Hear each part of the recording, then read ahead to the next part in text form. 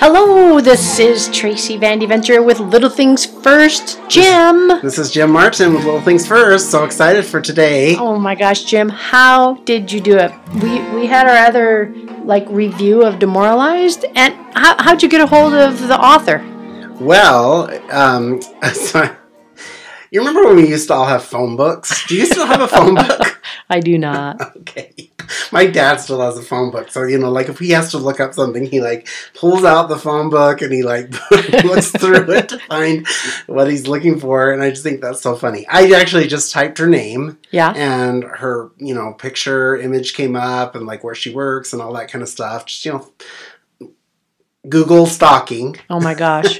And then I just sent an email to her and she was more than happy to talk to us. So anyway, I'm really excited that we get to follow up our discussion with some questions for the author. Absolutely. Because I have a lot of interest in this work on retaining teachers and the idea that we need to support teachers in their moral center, if you will. So let's give her a call. Let's see if she's able to talk with us. Perfect.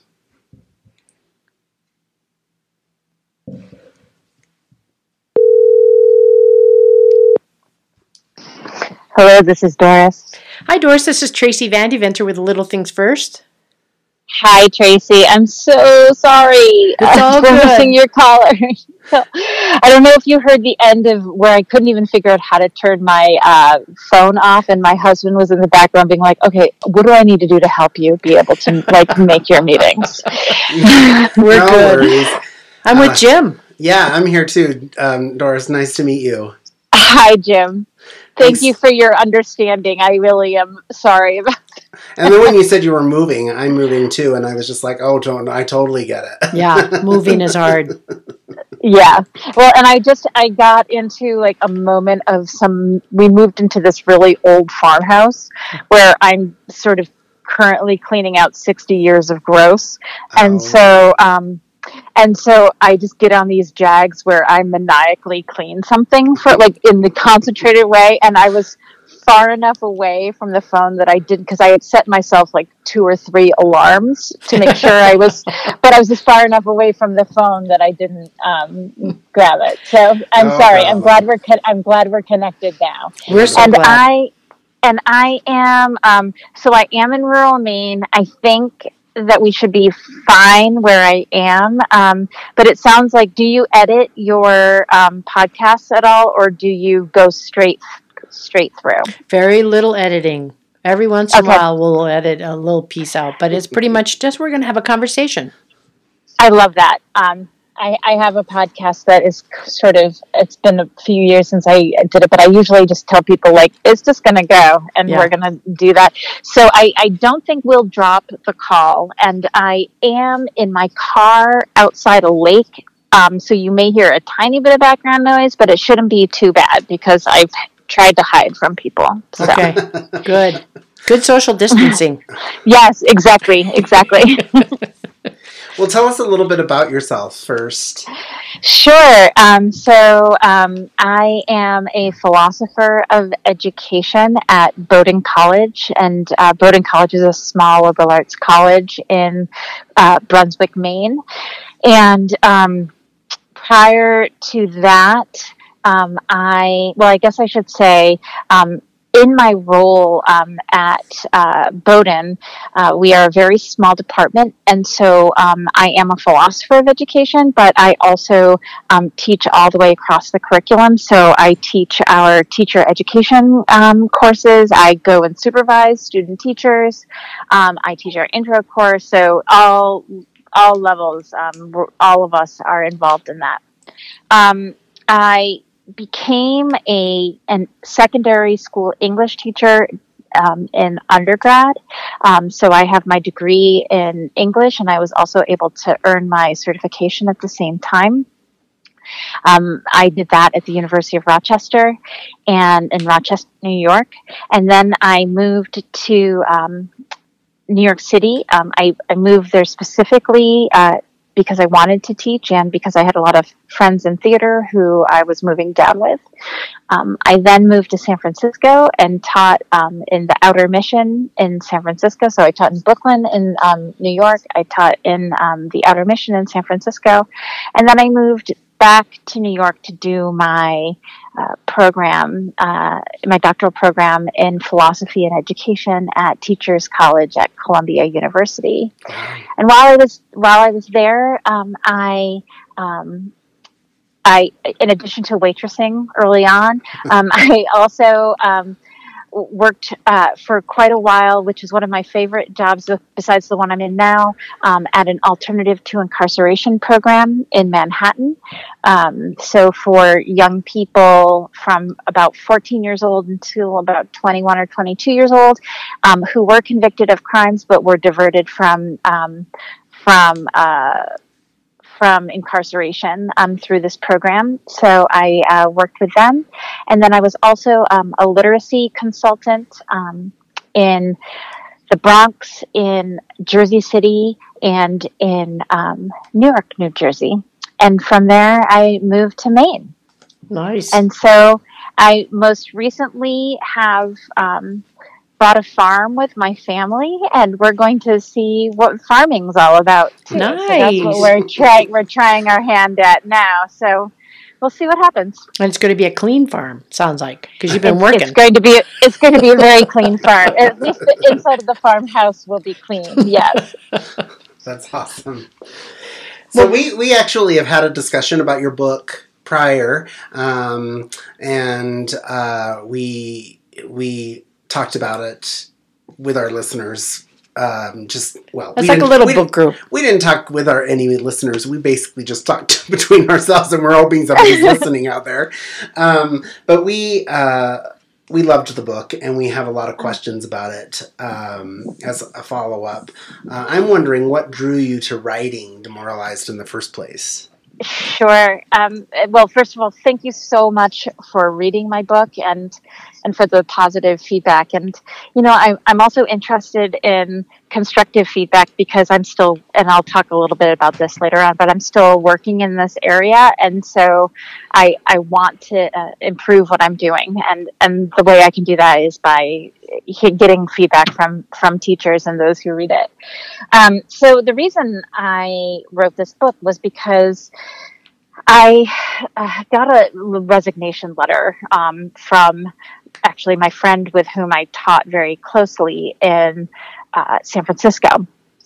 And she said, Doris, you should see, this is also what I shared with the folks at the school, and I wanted you to know this.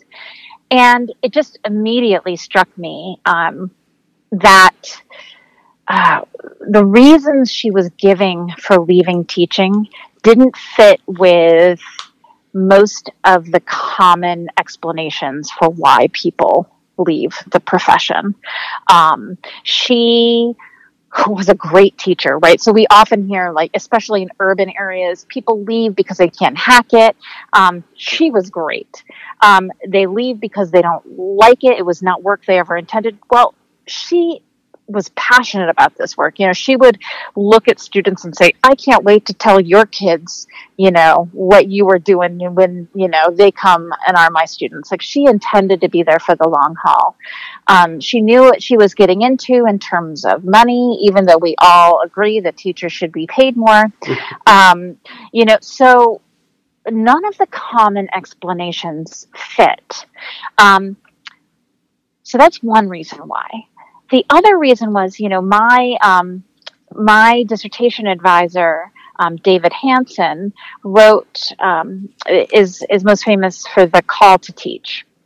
And one of the things I asked him was, you're saying that people teach for moral reasons. That's part of what they go into the profession for. And I said, couldn't they also leave for moral reasons? And like a good advisor, he said, gee, that's something maybe you should look at some point. And so that was not what my dissertation research was, but I was very soon out of my doctoral program when I received Lisa's letter about her resigning. And I had been doing all of this research, and I just thought, there's something here. And I specifically heard in her letter this idea of, I can't teach the way I want to anymore. I can't do this right. I'm not doing right by kids. And I did not hear that from her as a selfish sort of my personal predilection kind of thing, right? This wasn't like, I want to be able to use gold stars and they're making me use silver stars, right? Or I want to teach, I want to teach the bluest eye, but they're telling me I have to teach Catcher in the Rye. I mean, that actually might have a deeper reason behind it, and that would be interesting to talk about. But there was her saying that she couldn't teach the way she wanted to anymore was about her professional judgment, not her personal predilections. And so I wanted to explore if there were other people who felt the same way. One other caveat to this is that, this was also, when I started this research, it was about 2006, 2007. So we're right in the middle of, No Child Left Behind, right? Of the people really feeling the impacts of this. Right. And I at first thought this is all going to be about No Child Left Behind. But what I found as I did the research is that it was bigger than this one this one policy. Although there are many things about that policy that remain with us today that impacted people feeling demoralized, but it by no means is the only factor that is causing demoralization. It was my idea to pick up your book and talk with Jim about it, and part of it was, as an educational leader in a building level, I've been worried about the tide that I see that is turning in regards to having enough teachers in the building. And I haven't had, that I'm aware of, I haven't had people who have been as passionate about like their core values being challenged. Instead, I've seen more that we just don't have enough coming in as new teachers. And then I have so many that have been sort of like growing up, and then they're going into bigger positions as instructional coaches or going to get their PhD or something else. When we talked before, I sort of said, I wonder if this is sort of an impact, or I was worried this was an impact that's kind of coming from the coast and working its way into the middle. I don't know where all of your people are from, but I'm curious if you see a pattern that way, or is it kind of, nope, it's just everywhere. You're seeing it everywhere. Yeah, there are definitely, so it's not just a coastal phenomenon, I would say that.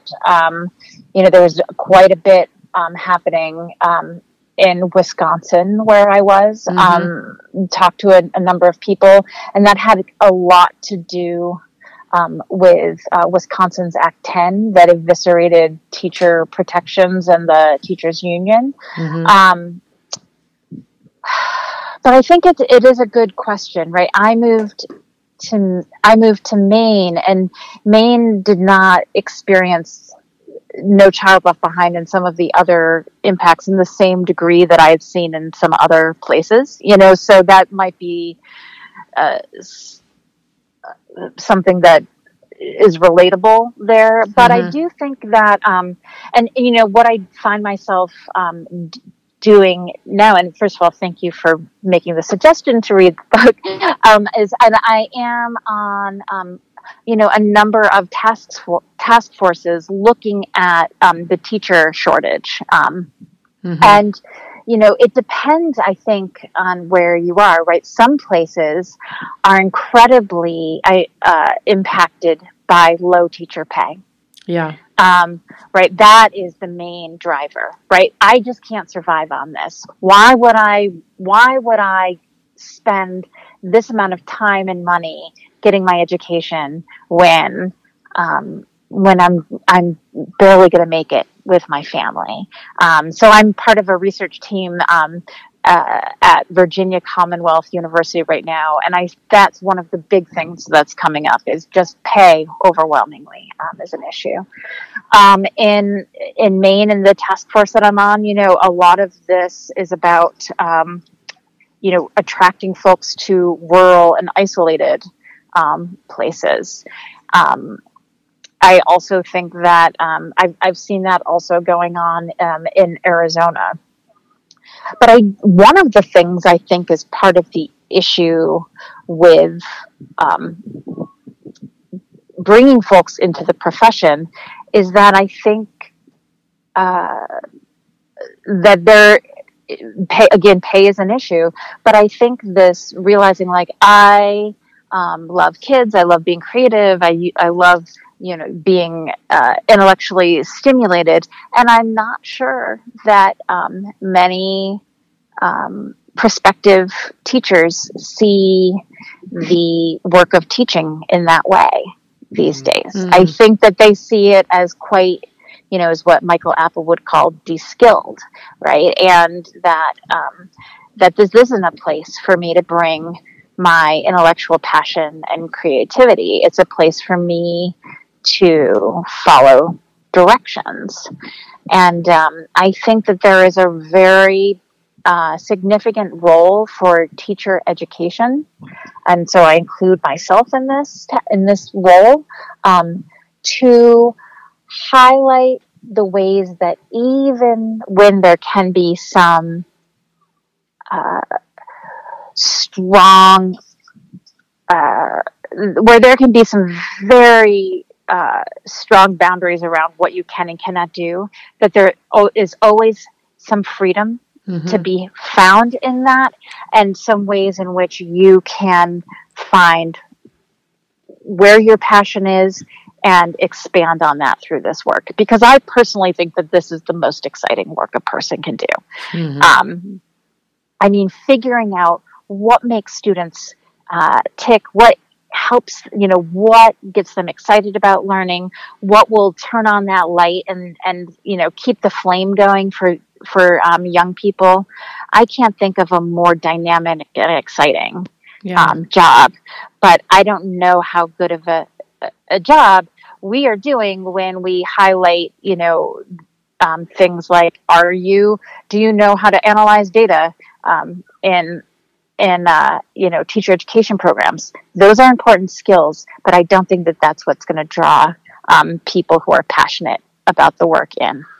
So how do you negotiate that? Because I've been, a principal for 10 years, and I probably have been responsible for the demoralization of some folks along the way because, I don't want to justify that at all. I have to admit that I did feel a little bit defensive at times reading the book. And maybe that's intentional on your part to really, get people to stop and go, wait a minute, what role do I play in all of this?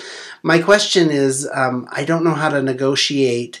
I think sometimes the people that I've worked with have felt demoralized by our shift in education from teaching to learning.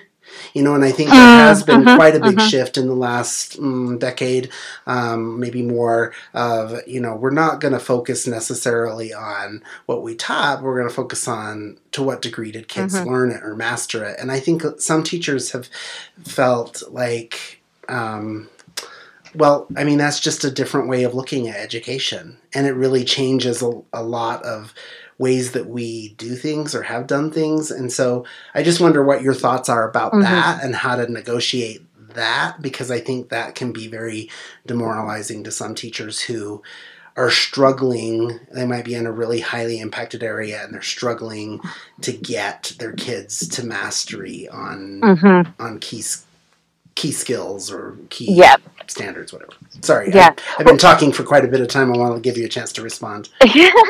No, I really appreciate you talking about your reaction to the book. I was actually going to ask both of you as educational leaders how you felt reading the book, because it is very teacher-centered. Sure. And it is not, and it's intentionally teacher-centered. I've talked to groups of school leaders at other times who said, well, what about us? You need to write a book on school, demoralization in school leaders. And I said, I am not the person to write that book, because I think the reason that I'm able to write the book about teacher demoralization is because I know teaching intimately.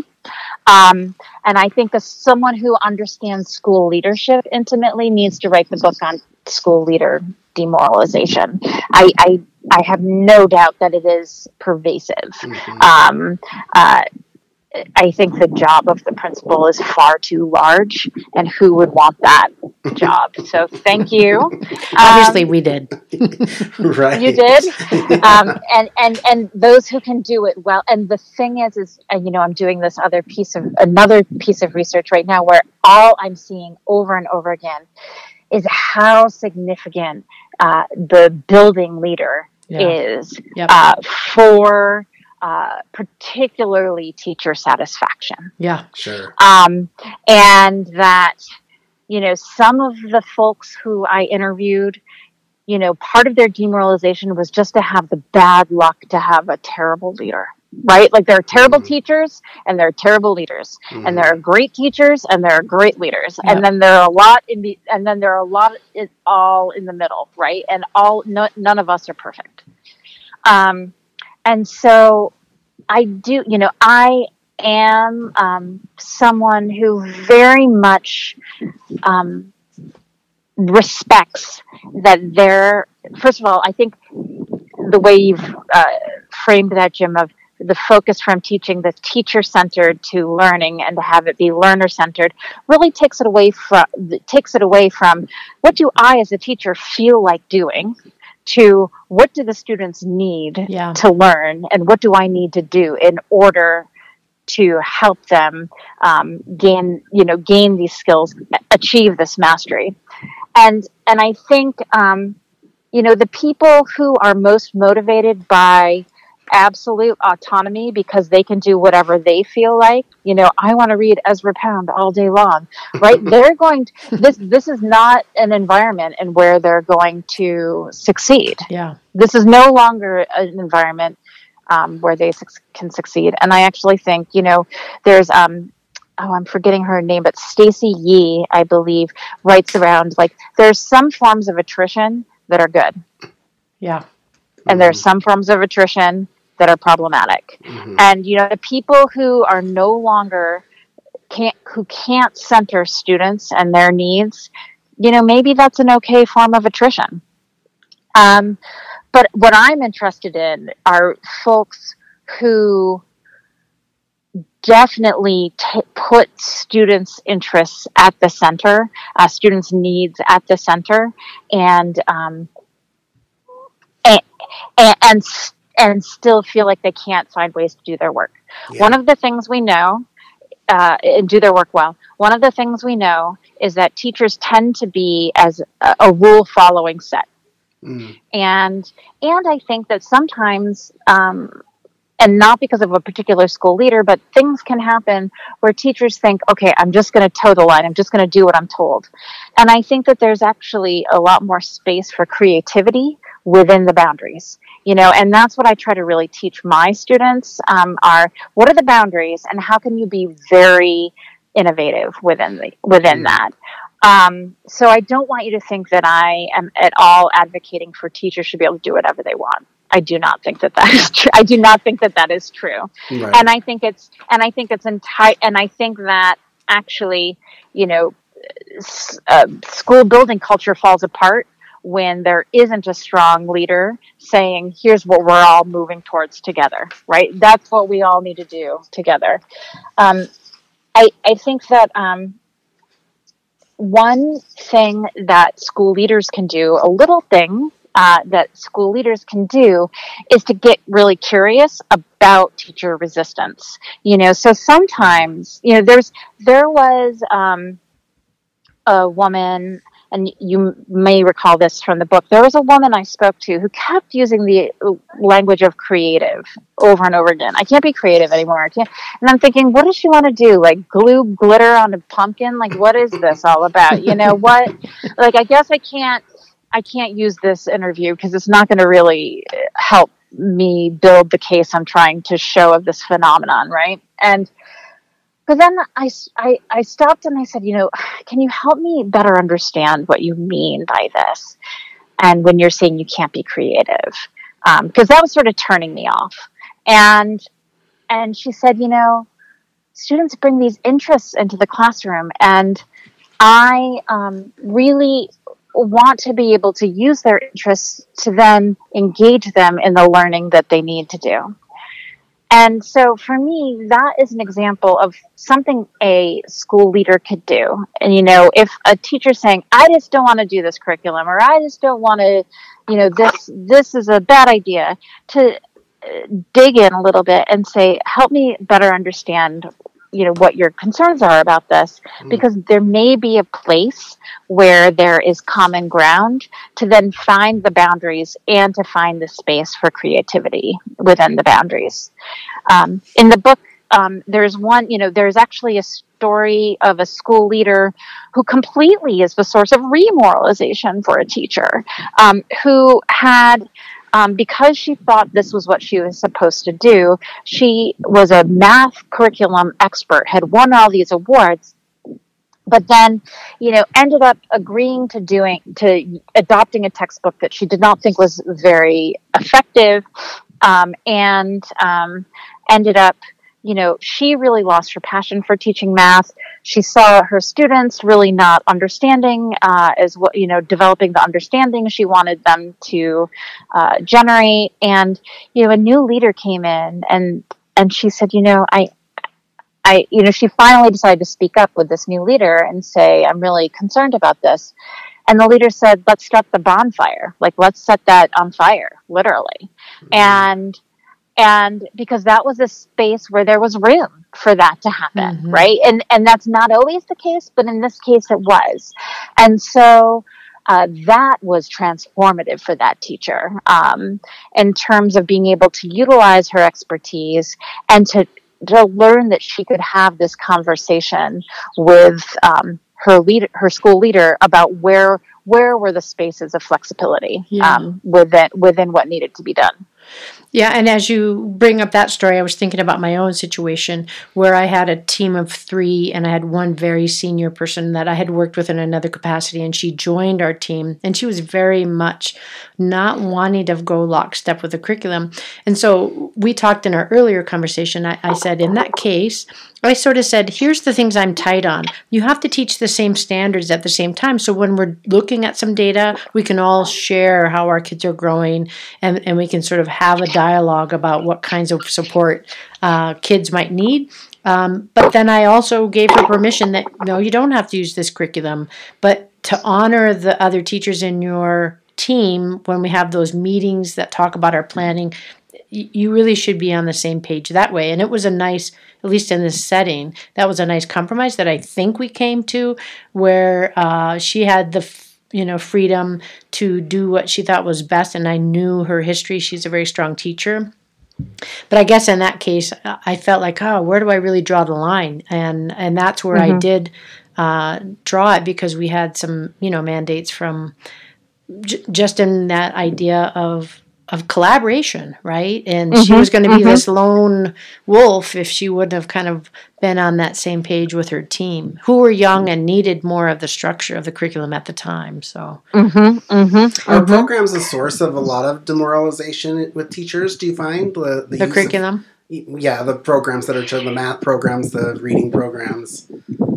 Definitely, and I think a couple of I've heard from teachers that there are 2 different ways I think those can be particularly demoralizing. One is the purely scripted curriculum, right? The ones where it is, so-called teacher proof, right? So why am I here?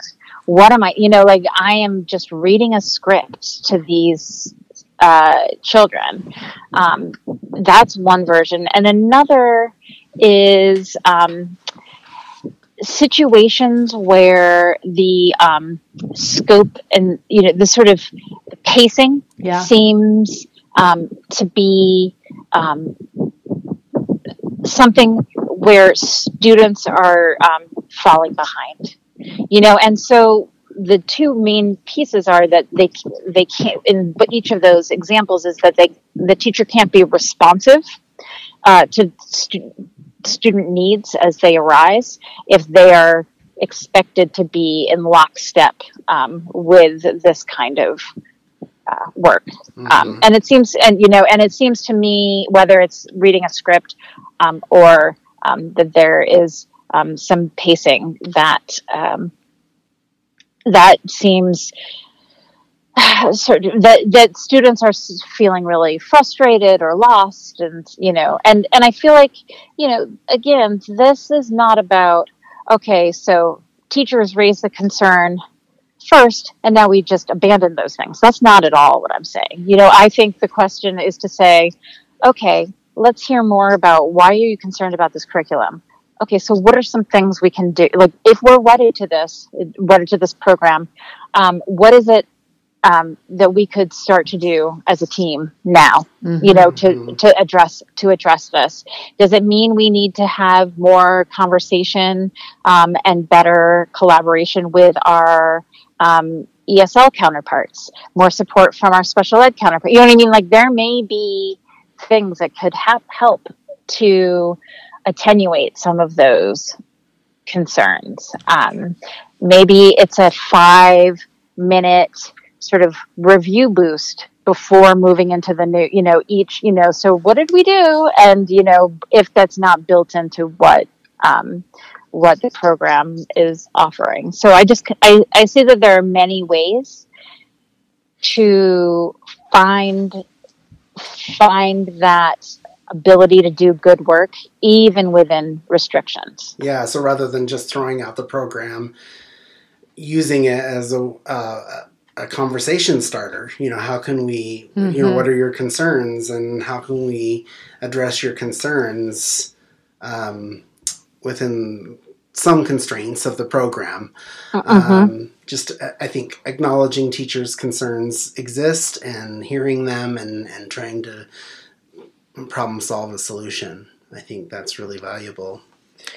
And I also, I'm sorry, go ahead. Your turn, go ahead. You're the expert. Okay. I was also going to say, and one of the things that creates opportunities for remoralization is when teachers work on things together in purposeful ways.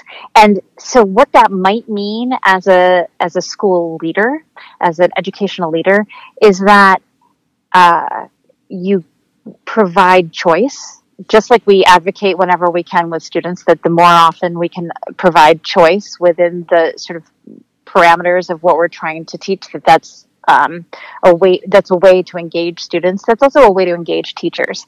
And so could some teachers opt in to looking at some of the challenges of a particular program and trying to come up with a few building-based or department-based recommendations for how to make it work more successfully for your school?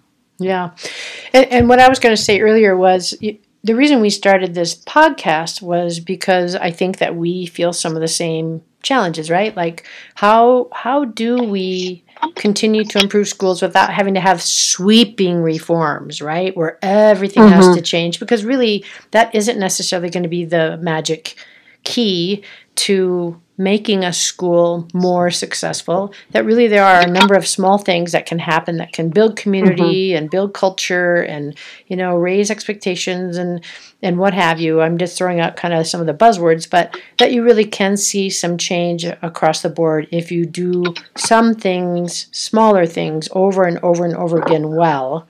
It can add up and have some impact on how kids are doing, right? But with that background, I want to highlight your chapter 6. Actually, I do think could be expanded and become a book. If nothing else, that you just go interview a lot of teachers so that principals can find out what they won't tell us to our face.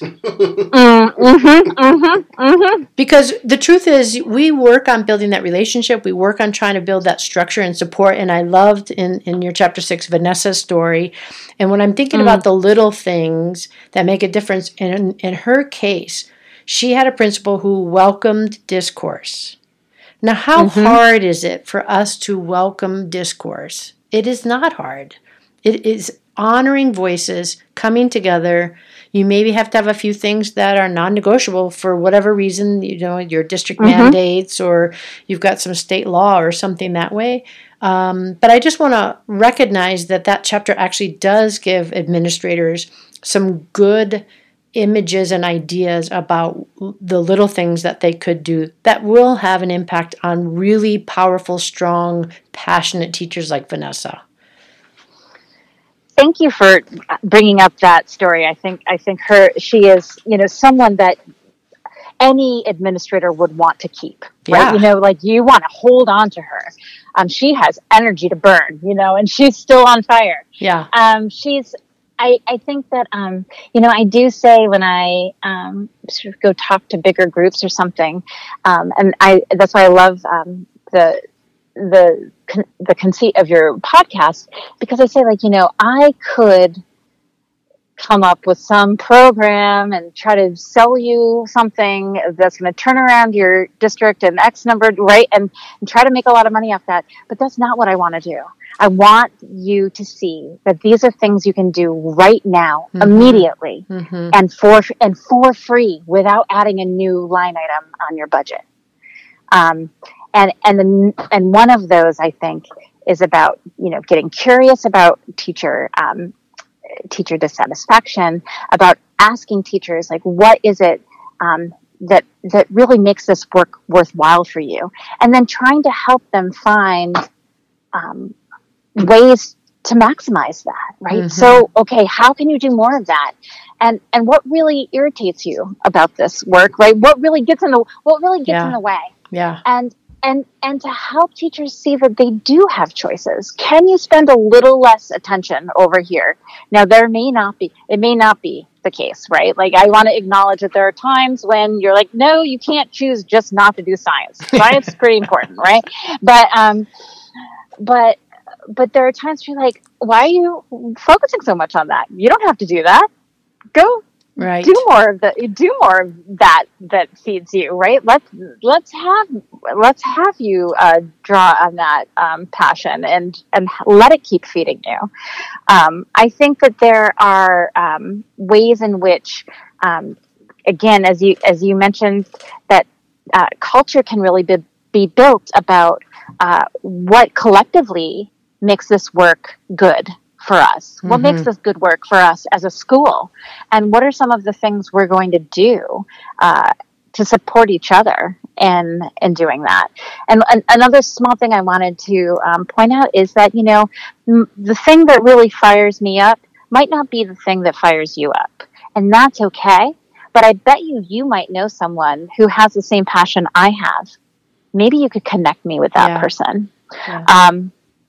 Because then I can feel like I have community and I have someone who gets me when I can't stop talking about whatever it might be, and that where someone who wants to, nerd out on this as much as I do, they're there, right? And we can do this. And so I think whether it's teacher to teacher or a building leader connecting people who have similar passions, whether it's in their building or within their or educational leader who can connect people within their districts or maybe in another district with who have a similar vision of good work. Yeah. Just a couple more questions. One question I have and I know this could take us far down the rabbit hole, but just recognizing, Jim and I had this conversation a little earlier, what kinds of work can we do around principal preparation and training that could help create a space that would reduce this demoralization? Because it's not addressed in our admin prep. Principal school doesn't talk about this. And we come with our own insecurities and our own lack of experience and our own things that get in our own way. So what are your thoughts about principal preparation? So I want to start by saying I know almost nothing about principal preparation. We only credential secondary school teachers at my at Bowdoin, and I have not worked at a larger university where that's happening. So I want to just acknowledge my general ignorance. So you can correct me wherever you want to. But one of the things that you've already brought up that I think is so important is to have the courage to engage in discourse with teachers, right? To not treat it as a threat. And it doesn't have to be like, I don't think, right, sitting in front, having someone, challenge you in front of all faculty, all staff meeting, like that's not the place to do this, right? But to say to that person, I hear you're passionate about this. Let's talk some more about it because I'm interested in what you have to say. Mm. Having the courage to invite those conversations and to sit with disagreement, right? One of the things that I find very compelling about and maybe this is something that could be in leadership training. One of the things that I find very compelling about teaching and education and why I find it exciting is that we can both agree, all three of us can agree that we think that student well-being and learning is of paramount importance. How we get there, there are many legitimate ways to get there. Mm-hmm. And so we might have to live with some disagreement. And there might be even at this school, at this time, this is how we're doing it, right? For whatever reason. Yeah. But I hear what you're saying about why you think this is important, right? Mm-hmm. and I think that being comfortable with a degree of conflict and disagreement, because there are lots of spaces for legitimate disagreement in education, from policy to pedagogy, and definitely in philosophy. So I think that that's one piece of it. I also think that making sure that leaders get a sense, and again, it sounds like maybe you were challenging me on this premise earlier, and I'm willing to be challenged on it. I don't think that all teachers are motivated primarily by a moral center. I'm not saying that every teacher has one, mm-hmm. but I do think that the teachers who stick around and who are the most passionate tend to bring that with them. Yes, yeah. And so I think that in helping leaders see and really become aware that moral center is something that is motivating and sustaining for teachers, and it's something to attend to rather than to treat everything at a more instrumental level. Yeah. And so I think being in touch with those moral and ethical concerns is really important. And I think probably lots of leaders are also motivated and sustained by the same thing in the face of jobs that are too big and work that's incredibly difficult, so, yeah. Right. So, and that's a place to also find some common ground. Yeah. I think that's really powerful. And I think that's one of the reasons why those conversations don't happen more frequently is that, in schools, you talked about the size of the principal job. It's just go, go, go, go, go. And that's not an excuse. I don't mean for it to be an excuse, but I think leaders need to slow down and realize. Create a space. Right. That what you get out of taking that time to really listen and acknowledge and problem solve with teachers, makes a huge difference. And so, I just think there's just a constant state of go in schools, and so it feels like a burden to take that time to listen and to problem solve, but it pays off in the bigger picture for sure.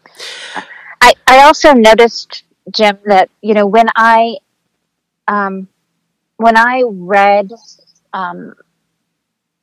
the research and sort of the articles more geared towards leaders about teacher resistance, usually teacher resistance is cast as obstructionist or recalcitrant, right? I don't want to change. These teachers are going to be resistant to change because they don't like to do something new, or they don't want, and that's one of the ways I talk about getting curious about teacher resistance, because I think it's cast in a way that puts leaders and teachers at odds, where there's a way using the moral and ethical sources that you could actually find some common ground. Yeah, I love that. That's very true. We usually end our interview with a question that we ask all of our guests, and that is, if they could go back in a time machine and talk to a younger self, what advice would they give? And so I'm just wondering what your thoughts are about that. I'm trying to think about what I can say on air. I love that.